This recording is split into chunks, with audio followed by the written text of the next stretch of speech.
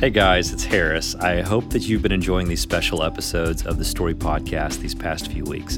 This episode is the last throwback episode in this short series for now, and it gave us the needed time in our schedules to continue with some of our planning for the quickly upcoming Story 2017. For those who haven't heard, it's a 2-day conference taking place on September 21st and 22nd in Nashville, Tennessee. These episodes have been glimpses into the magic that takes place at this conference by hearing some of the live talks that took place last year. Whether you've heard these talks before because you were in attendance or you're experiencing them for the first time, they are sure to serve as incredible, short, 20-minute bursts of inspiration for your life and your work. If you're interested in joining us for Story this year, we've got a special discount code for you if you listen in at the end of the episode. And it's not a little bit, it's a good one, trust me. I am so glad you're here. Welcome to the Story Podcast. There are things meant for you that are currently beyond your imagination. The only way to become a better storyteller is by telling more stories. Your greatest work may not be seen by millions of people. Keep making anyway. To be a writer, we have to sit down and we have to do the work, and we don't get up until it's finished. The only hope we have are the stories we tell. Stories not bound by what is possible. We are proud to be storytellers.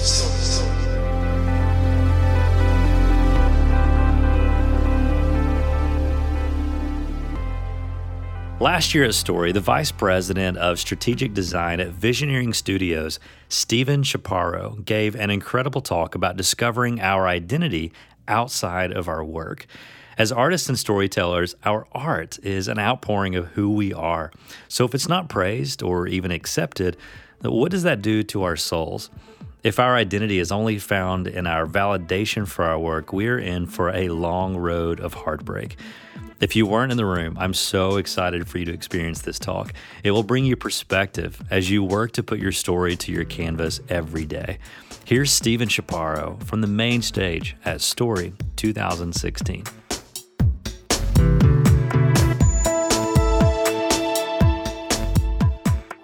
Good morning, everyone. Welcome to the Latino portion of the show. My name is Steve Chaparro, or in Spanish, it's Chaparro, which in Spanish actually means the short one. Thank you very much. I want to tell you a story today, and it's about this guy here. His name is Ethan. Ethan is my 10-year-old son. He's what I call chapster number 1.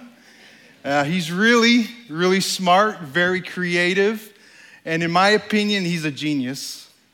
He really loves to read books, and when he comes back from the library, he comes back with books on astronomy, on thermonuclear dynamics, and epilepsy, just for fun. We watched one time an IMAX movie on dark matter at the National Air and Space Museum, and I asked him, so what did you learn from the movie?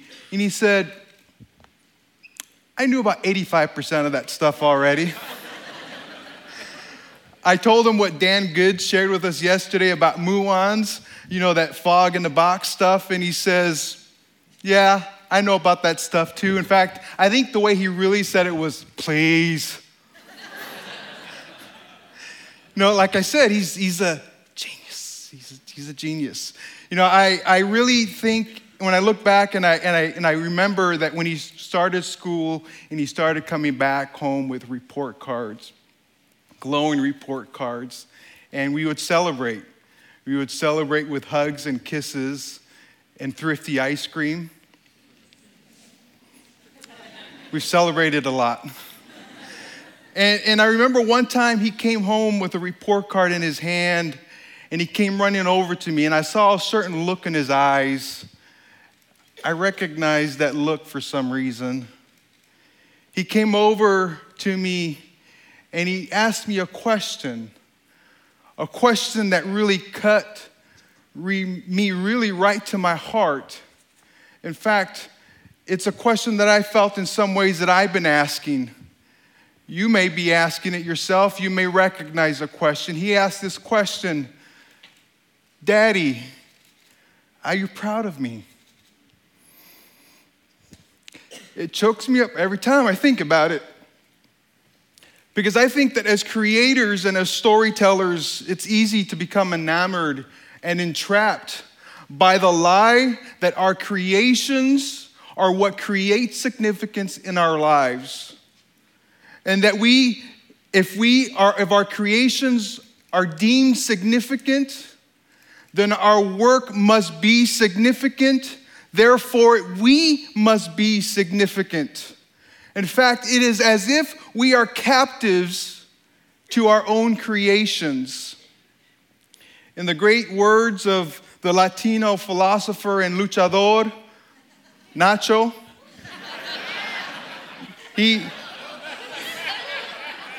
I don't know why, but our family loves this movie.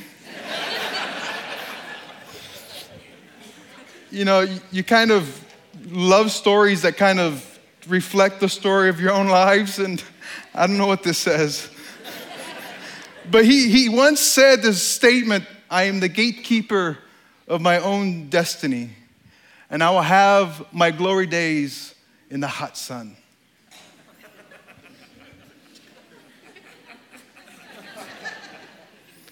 This can be our attitude sometimes, maybe to a fault. Our belief that we are the creators, if not the controllers of our own destiny. But is this completely true? There's nothing wrong with us performing and pursuing and platforming and promoting ideas for the purpose of collective impact. But as an individual person, this pursuit of producing significant work is based on performance. It's fleeting and not completely in our control. We can also be easily wrap our self-worth around the opinions of others. This quickly becomes an issue of identity for us. One that is misplaced identity that can be fleeting, and it can also be the one that we cannot completely control. Maybe more than we care to admit it, it is possible that the product of our craft, rather than the pursuit thereof, can form our sense of identity, validation, and affirmation. After all, it's what makes us human. How many of you know the story, the Greek mythology, the Greek myth of Narcissus? He was a hunter. He was known for his beauty. He was the love child of a river god and a nymph. John William Waterhouse painted the story here. We learn that Narcissus was a proud creature. He loved to be loved, yet he spurned those who loved him. Nemesis, the goddess of retribution, attracted Narcissus to a pool. And when he came to it, he became enamored by his own reflection. Entrapped by the beauty of that reflection, he stared at it until he drowned. If we are completely honest, we might discover that we have more in common with Narcissus than we might admit, because we understand that the word narcissus is the origin of the term narcissism. In fact, if you take a closer look at the bottom right corner of this painting, you'll understand what I mean.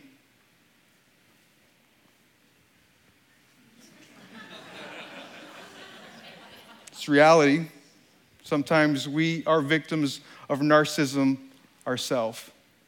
Now back to this little guy. Remember that question? That question that he asked me? That question caused time to stand still for me for a moment. It's as if I was given this pocket of space outside of time as everything else stopped. And I had a chance. It was like this defining moment that I had to think about this question. There was something wrong about this question, though. It wasn't that it wasn't authentic or that it wasn't vulnerable. That was real. That was true. But then I realized that I had been asking that same question myself. Maybe you are asking this question. And then it hit me. This is the wrong question. The real question Ethan was asking is, who am I? Daddy, who am I?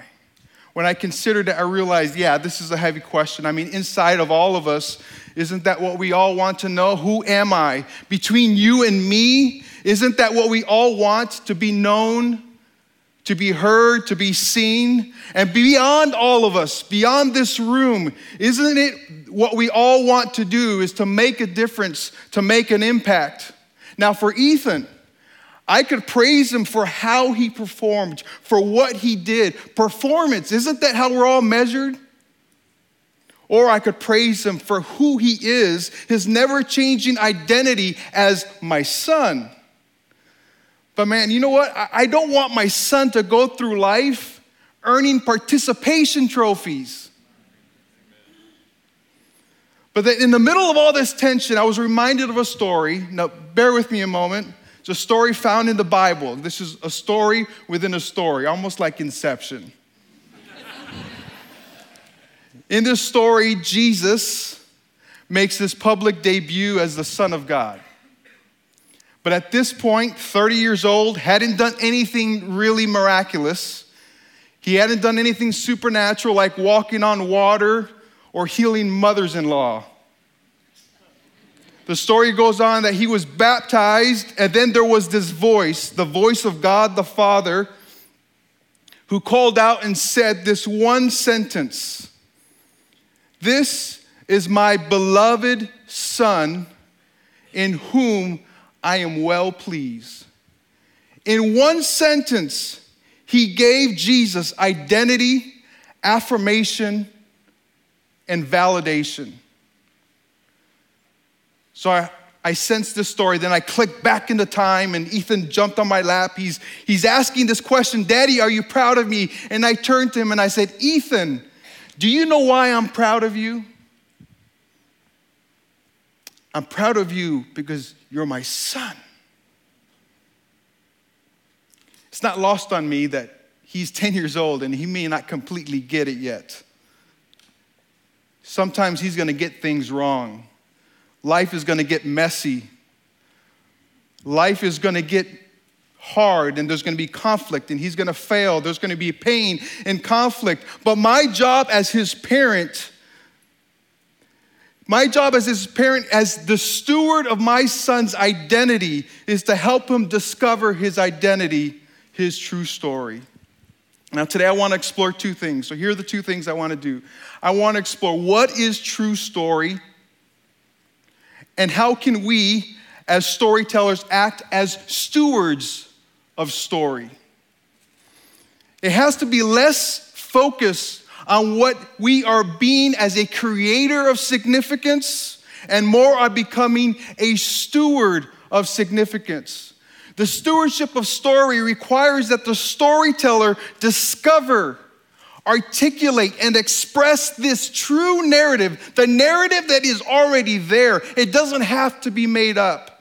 To close the gap between what is and what should be, not what could be, what should be. The storyteller understands that her most important skill is not the ability to create the right answer, but it's her ability to discover the right question. At Visionary Studios, our team is made up of a motley crew of folks. We're architects, interior designers, and we're urban designers, and we're builders, but more specifically, we're spatial storytellers. Our founder learned lessons while he worked at the Walt Disney Company.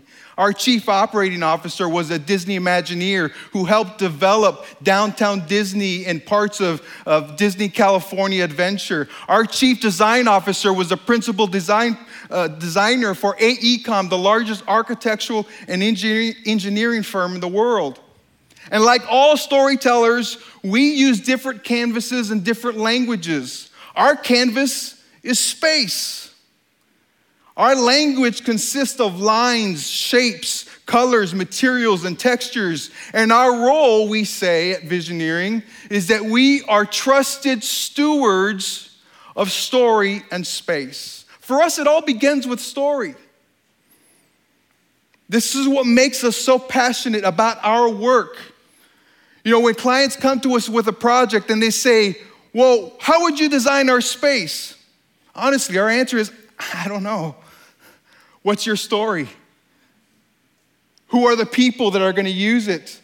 What is the story of people, of place, and of passions? If our clients don't know who they are and where they're going, then there is a misalignment between their idea of story and their idea of space. We believe that every space does tell a story. It just may not be the one you want to tell. If there's a misalignment, then it's our responsibility as stewards of story to discover, to uncover, to extract their true story. It's already there. Maybe it's going to require that they undergo a paradigm shift in their culture, if it's a company or an organization, to rediscover their true narrative, or they need to redesign their space and their language. We believe that this story is a journey, that the journey is the destination, and that our process is our product. So here are 3 things that we say about spatial storytelling. It's all about the space inside, the space between, and the space beyond. We talk about the space inside. It is our role as architects and interior designers. We craft stories into physical form. For instance, this space here, it tells a story. It creates moments of musical brilliance, but it also tells the story of country legends in the past. The space between is the space in between buildings. And then the space beyond is also the project when we talk about the projects that go beyond the borders of our sites. In fact, we tell our clients that they need to talk about what would it be like if their customers' experiences were like a script. With Ethan, I want him to understand that he needs to understand who he is. The space inside is about what he believes he is inside. The space between is the relationships that he has and will form with other people. The space beyond will be his ideas of what the future will be out there, the future that will impact others around the world beyond him. Well, I want to go back to this guy.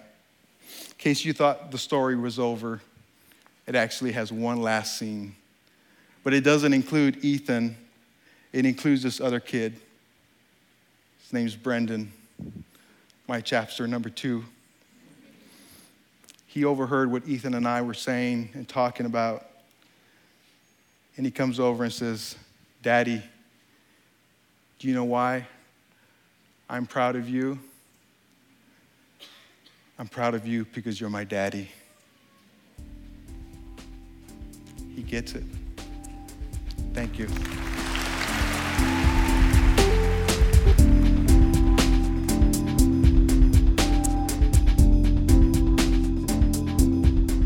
I hope you've enjoyed this short look back at last year's event and were inspired by Stephen's talk.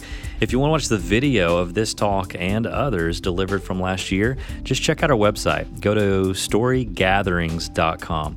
And as I promised, I have a great discount code for Story 2017 for you. Just go over to story2017.com, use the discount code WeAreStory with no spaces, WeAreStory, and you will receive $100 off of your registration.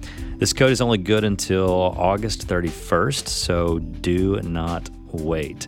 We also have an incredible upcoming online workshop with Hannah Brincher that still has some seats left, and it is entirely online, so you can tune in from anywhere in the world. For more information on that and any of our other online or offline gatherings, visit storygatherings.com. We do what we do at Story to serve you guys, the creative community of storytellers, and that includes this podcast. It's all created with you in mind to keep you inspired to do your most creative work. So let us know how we can serve you best. As always, I am Harris III, and you can reach me directly at any time by emailing harris@astoria.com. That's HARRIS@ISTORIA.com. Or just shoot me a message on social media to @Harris III on Twitter or Instagram. It's Harris III, like the Roman numeral 3. I can't wait to hear from you.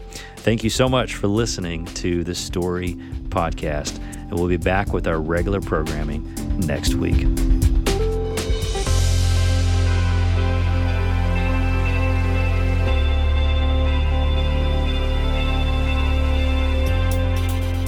This episode was produced by Harris III. It was mixed by Chad Michael Snavely, and music was written by Aaron Farmer. The Story Podcast is a production of Astoria Collective.